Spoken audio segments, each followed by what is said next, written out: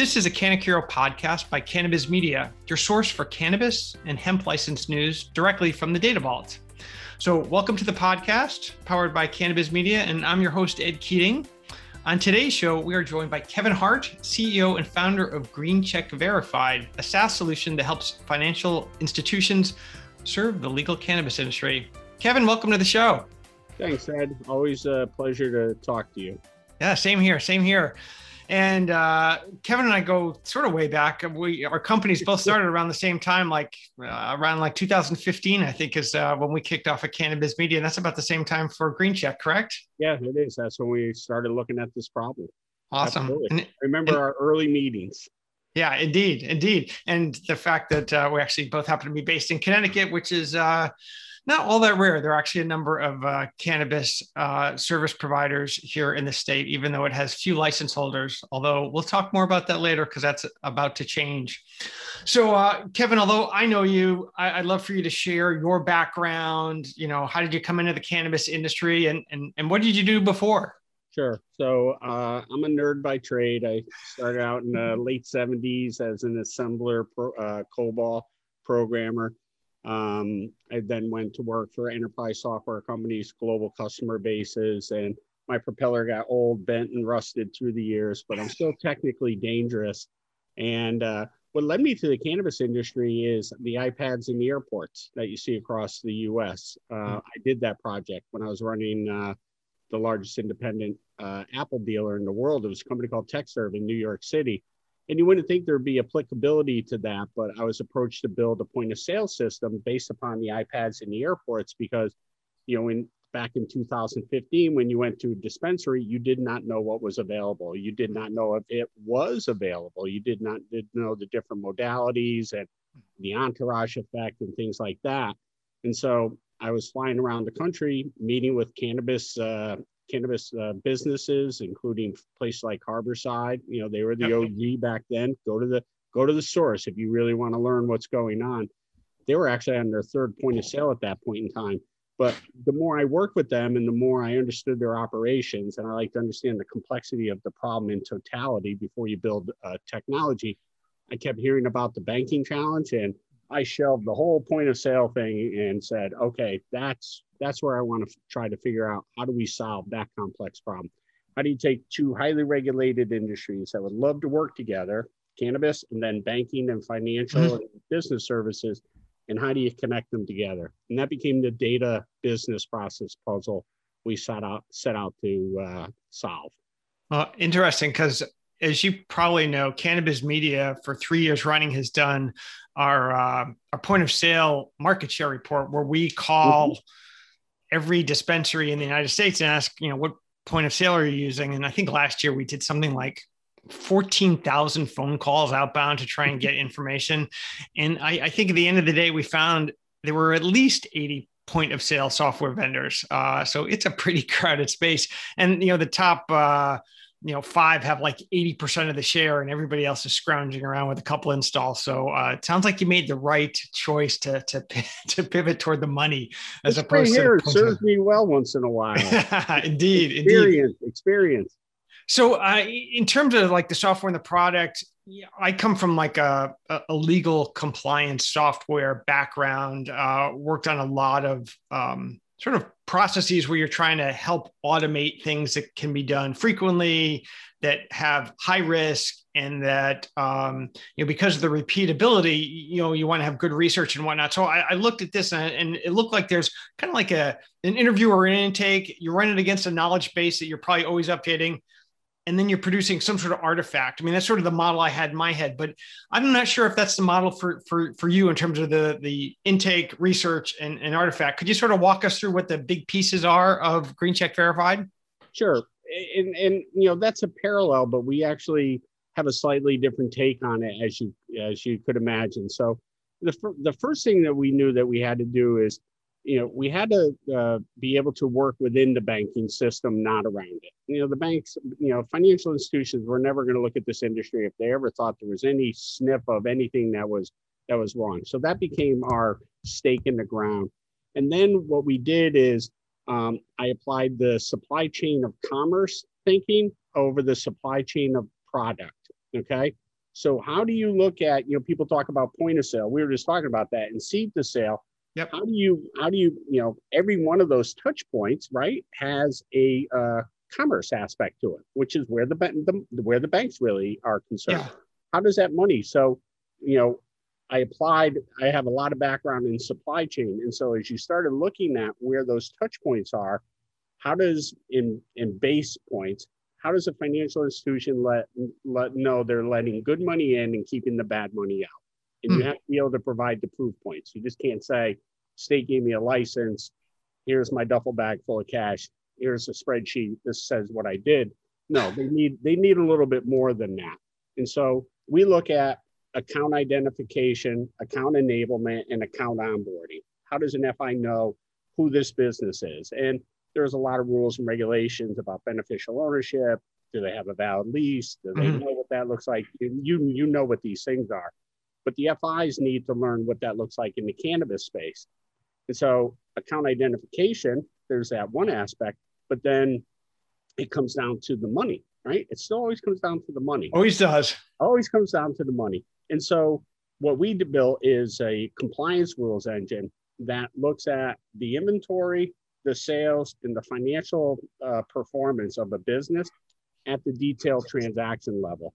And we run it through our patent pending compliance rules engine that says that this transaction was to a valid person for a valid product at the right point in time, up against the rules and regulations, either in a medical only or adult mixed use state, because those things change on the product potency, et cetera, as you know.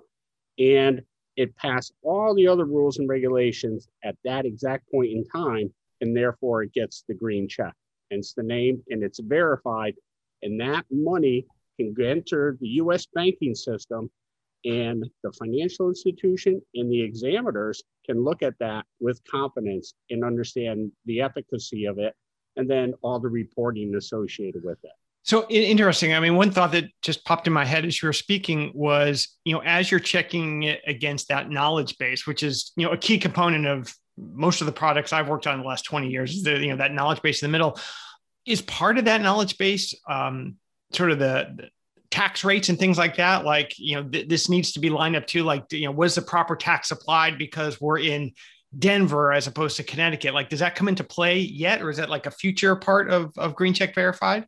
That would be a future part, because right now we're attacking access to financial and business services. And so, the bank wants to know that you're paying your taxes, you're not delinquent, your right. Business isn't going to be seized.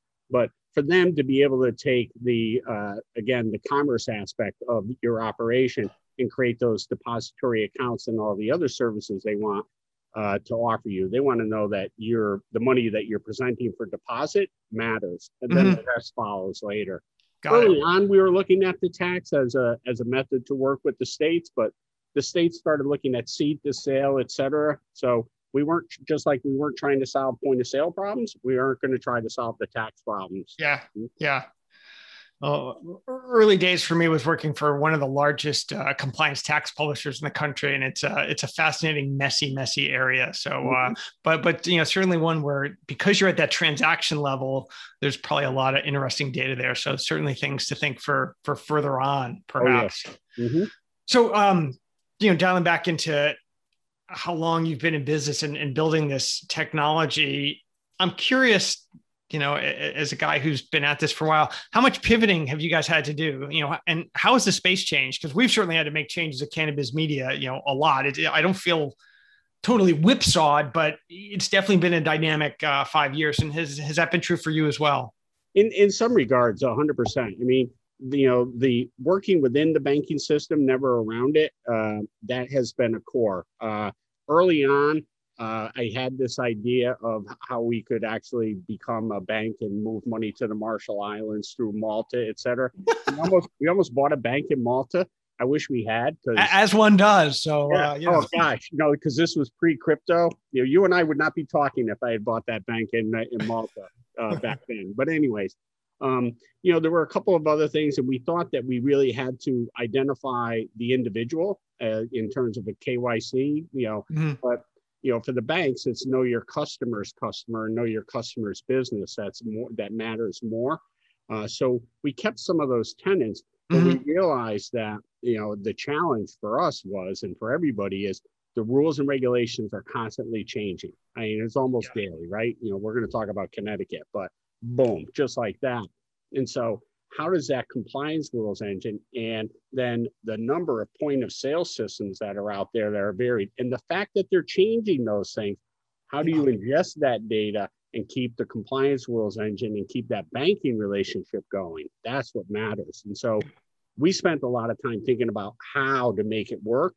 And then we wrote the system. We didn't write the system and then try to, back our way into keeping it current. Right. Yeah. You don't want to sort of beat it into submission so that it works. No. Yeah. Yeah. Now, in looking out at some of the stakeholders that you have to deal with, not all financial institutions are created equally. So, who's willing to bank in this industry? Is it just credit unions? Are true banks that maybe aren't federally insured? Are they able to play in this space, or is it hard to find partners out there? Well, it's easier to find partners than it used to be. Okay, that definitely has changed. I think the current administration, or the belief that the current administration is going to make this easier, and that Safe Banking Act is going to pass at some point in time. We can talk about what that looks like later. But more financial institutions are in. But we have 5 publicly traded banks in our portfolio. We have a $40 million credit union. It's the same software. It's the same opportunity, because they've seen the opportunity of these cannabis businesses. The demand's there. Back to supply demand, right? The demand is there. The supply for these financial institutions has to be available for the cannabis businesses, but it also has to be done at a reasonable rate. Okay. Yeah. And then it also has to be able to scale so that the financial institutions have an incentive to, one, start a program, but also maintain that program.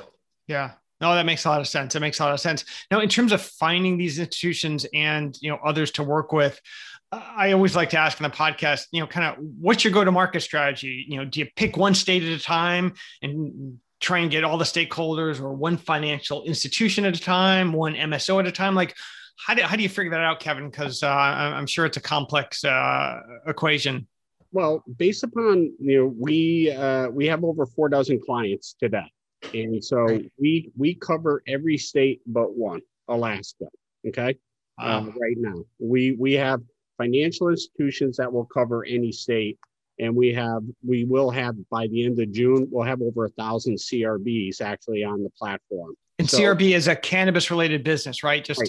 Okay. Dispensary, grower, manufacturer, supplier, cultivator, any level 1 plant touching business. Shout out to Steve Camerlin. He gets mad if you don't give him that recognition. Yeah. Steve. So any level 1 plant touching business actually can bank on the Green Check platform because of the compliance rules engine. So when we look at it, there are people that raise their hand. So obviously we want to answer those phone calls. There are states where there are more market opportunities than not. And the early adopter states of California, Oregon, Washington, candidly, we didn't even try to go after them in the beginning because there are a lot of people that had manual programs. And I've heard this more times than not. All I want to be able to do is get through an exam. I don't want to ace my exam, which was kind of a head scratcher for me from a banking perspective. But we look at markets that are emerging and or have that opportunity. And yet we end up in all those other markets as a result. Yeah. So we're pretty prescriptive in our outbound approach, and we're very receptive on the inbound approach. Yeah. Now, in terms of stakeholders, you touched on this a little bit, but I'm just curious, like almost like from a strategy standpoint, who are the stakeholders that need to make you successful? Because in having seen you speak a number of times at conferences, I think you referenced regulators, license holders, financial institutions, Green Check verified, like, who else is at the table or needs to be in order for, this whole process to work, because it touches a lot of people. Well, certainly within the financial institution itself, there's 3 key sets of stakeholders. So the way we refer to it is that you have to convince compliance that they can do this. So can is the operative word. But then you also have to be able to demonstrate and show to the board and the C-suite why they would do this. And then ultimately, when those three things are aligned in that triangle of influence, then you get to the how, which is Green Check. Green Check enables all of that. So that's the approach. And when we're talking to any of those constituencies and your ideal client profile, so standard technology sales approach there in that regard, what you really want to make sure is that they're talking to and are armed to talk to the people that they need to talk to. So how does the compliance team convince the C-suite or enable the C-suite to be able to have those board conversations? How do they both enable that? How do you go to your examiner? How do you talk to your insurance provider? How do you talk to your corresponding bank? And that says you're going to get into this. Nobody likes the surprise, but when you create that opportunity in that ecosystem of shared information and documented approach that has gone through audits and exam cycles, people start to become more comfortable. So there is a bit of a flywheel effect. Oh, interesting. Yeah. That's a good analogy. Just jumping ahead a bit in terms of like strategy, point of differentiation, how do you segment the market? Like, I think of, as we've been looking at license holders and the companies that own them for the last 5 years, we have some views in our head, like, there are MSOs, there are SSOs, et cetera. But, how do you break apart, who's a most likely client as you look across the industry? That's up to our FI partners, candidly. Got it. Because we enable all that. So we have some FI partners that only want to talk to MSOs, or will only talk to somebody who's a $250 million plus annual run rate business. They're not interested in the other market segments for their own reasons. Okay. And they justify that. We have other folks, again, if it's a $40 million credit union, how many clients can they actually take on before their concentration ratios start to become a challenge for them? And they always have to look at their exit and liquidity strategy. So that's why we built all of this information into the platform so that you can actually monitor your program. So this is where I will get on site soapbox. I promise it'll be fast, Ed. You can edit this out. People talk about cannabis banking. That sentence is backwards. This is about banking cannabis, okay? And it's not just flipping the words around, okay? The verb is banking, okay? Cannabis is the noun in the industry that you're going to bank. You have to be able to run an entire banking program. You can't just look at in bits and pieces and slices of information. It all has to be available to you in one umbrella. All the information, all the decision points, all the action, and then the audit trail of what you did, all has to be available to you. That's how banks run for any other business. Right. This is so highly regulated that it requires even that extra level of information. Yeah, no, it's interesting because typically with anything, a piecemeal approach is not the best way to do it. You really need to have a strategic or environmental understanding of what's happening there. So I like, how you, change that phrase and, how people need to think about the industry. So sort of part and parcel with that, let's talk about how our two companies work together. Your firm uses cannabis media, and I'm curious, how that helps you and how your team utilizes the cannabis media licensing database to hopefully achieve some of your goals. Well, it's interesting. You were talking about earlier how that information that you have, and when we first met each other, and I remember that meeting very well in our conference room down in Science Park. We kind of both looked at each other at the end and go, I think you're onto something, but I'm not sure I see it, right? And then we kind of constantly keep running into each other. And I have to say, I've said this even outside this podcast, I love how your company has evolved and what it does. Because I think hands down, you present that data the best. And the reason why, where we really enjoy it and why it's relevant, and I'll let a trade secret out here and watch how fast other people copy this. You cannot go to a banker and say, the cannabis industry is $50 billion, okay? There's no context for them, okay? You can't go to a bank, and I say Toledo, Ohio, because I like Toledo. You can't go to the banker in Toledo, Ohio, and say it's whatever the number is for Ohio. It's a $3 billion industry. There's no context for them. You have to get it to what's the context for them. And for us to be able to use your information, your technology to identify what that market's really like, that helps us identify those FIs that we should talk to. And it helps them understand what that business is, because they know these cannabis businesses as, you know, they drove by a dispensary or they heard there's a cultivator over here, but there's still that perception versus reality that's out there. And the information that you guys have is just so exceptional. It helps us keep our thinking clear. That's great. I know there's one CEO I've interviewed on the podcast before, and he said the way he used it as a C-level executive is when the board calls and says, I've got questions, he says, I've got answers, because I've got Cannabis Media, and I can say how many cultivators are, here in this, valley of California or whatnot. So, that's great to hear. And I think you're right about the context piece, because, when I talk to people about Connecticut, I'm like, oh, well, there's some cannabis licenses here. One, we know how many there are, but the interesting thing for me is how many hemp licenses there are in Connecticut vastly outstrips the number of cannabis licenses. Most people don't know that because it doesn't get to play, but it's information that is available. So I was going to ask you sort of from a hemp or CBD space, does that come into play at all for your financial institutions? Like, is that an issue for them, or because it's kind of federally legalized, it's no longer a hurdle for those businesses? It does come into play, because a lot of folks still think that's the toe in the water. And then what we actually show them is that you can in a more compliant fashion and easier actually bank a marijuana business than you can a hemp business, because of the information that's available and the information that you can extract.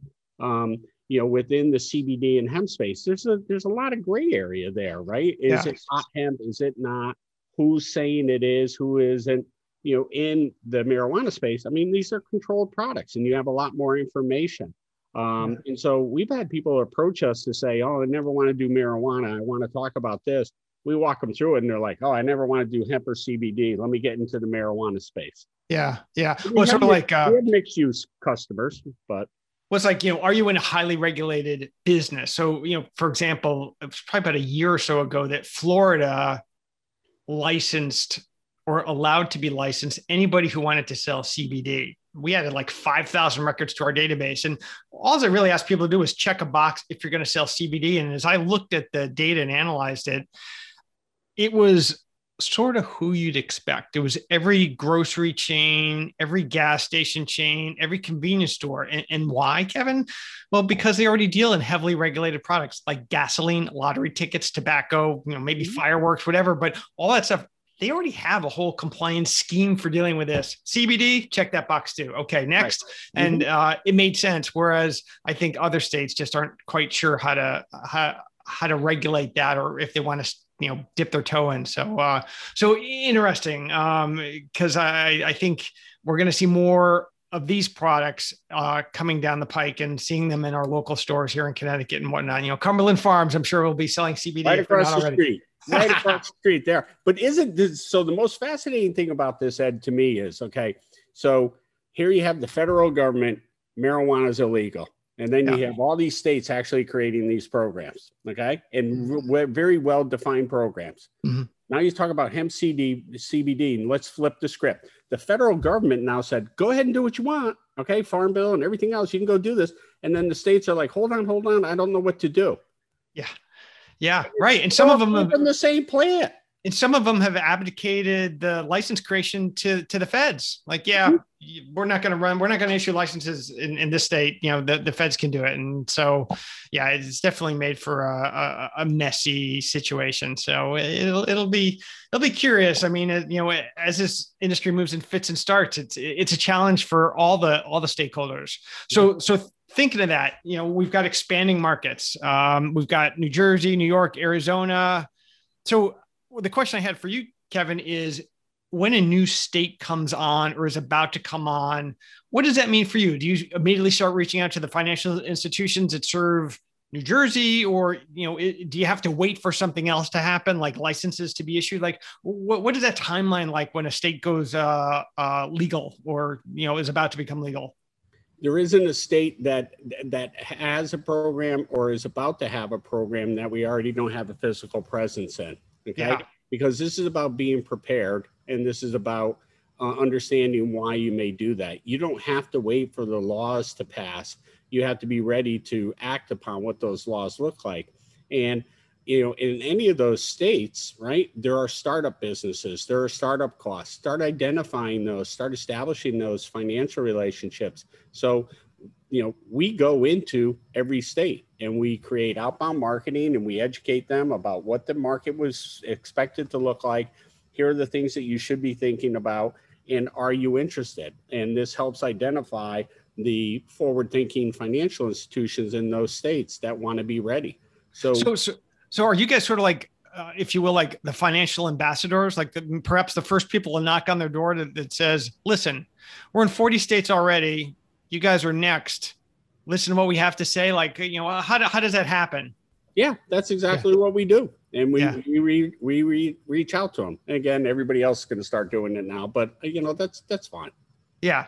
Well, it makes sense. I mean, as these states come on, and obviously there's lots of others in the industry that try and guess market size or future market size, which is, always do your homework. Just do your homework. Use cannabis media. The information is available. It absolutely is. It absolutely is. So speaking of homework and home state, Connecticut, I just got the email from Governor Lamont a couple hours ago that he's going to sign it once it makes it to his desk, which could be, a matter of hours, maybe tomorrow. I'm sure, like me, you've read all 300 pages of the regulations. We actually have.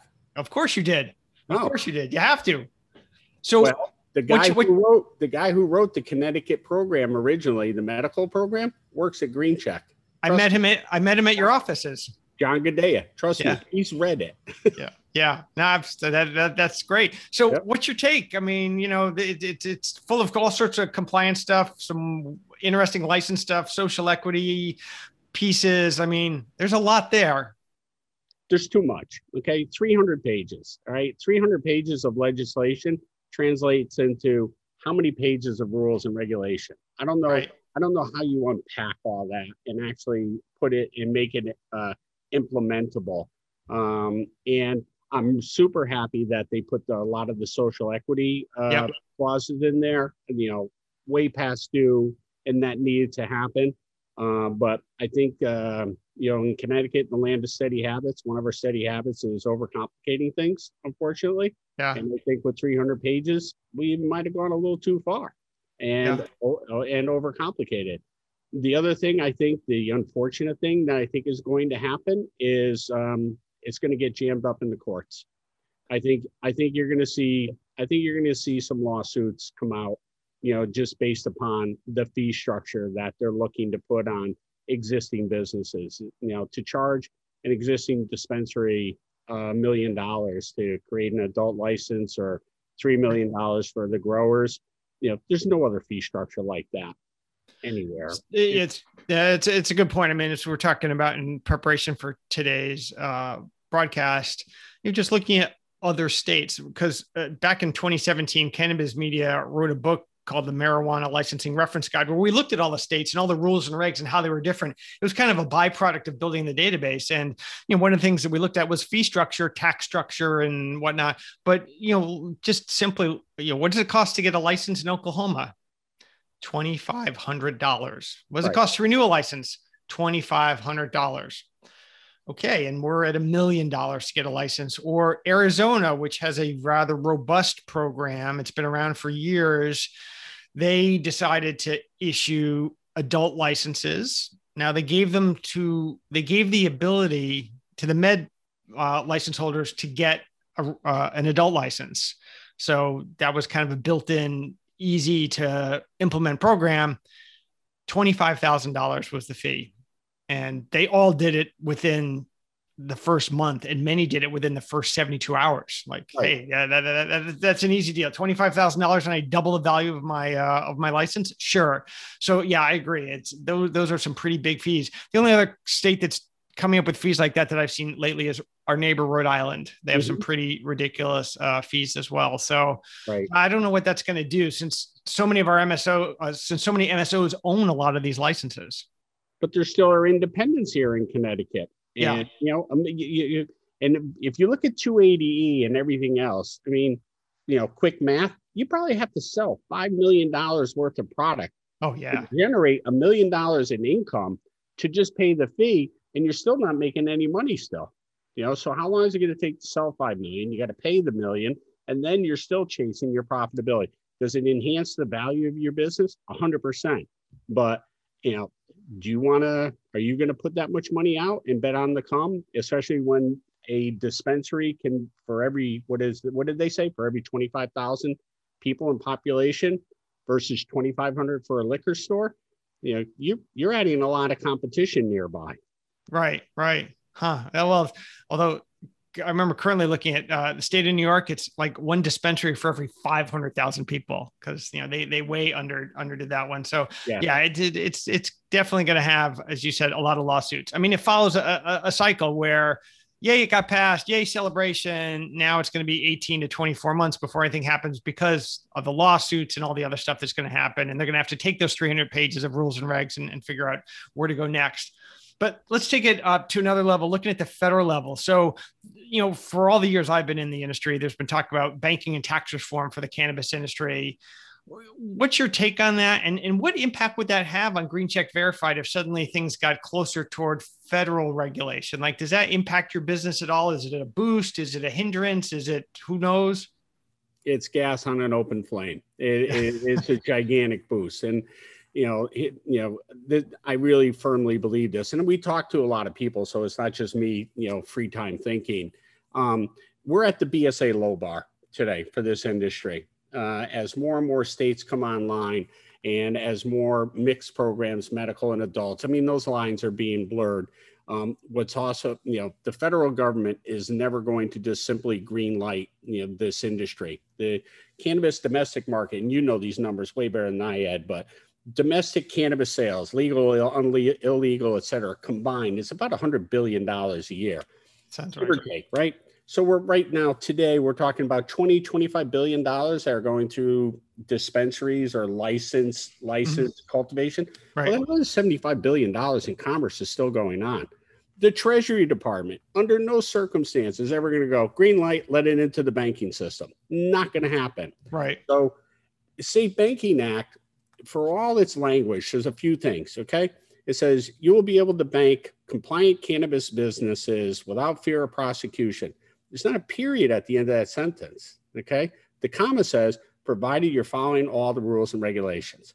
So Washington can't help themselves. There will be more rules and regulations. Right. We touched on the Treasury Department. They're not going to just green light, all the illicit money coming through.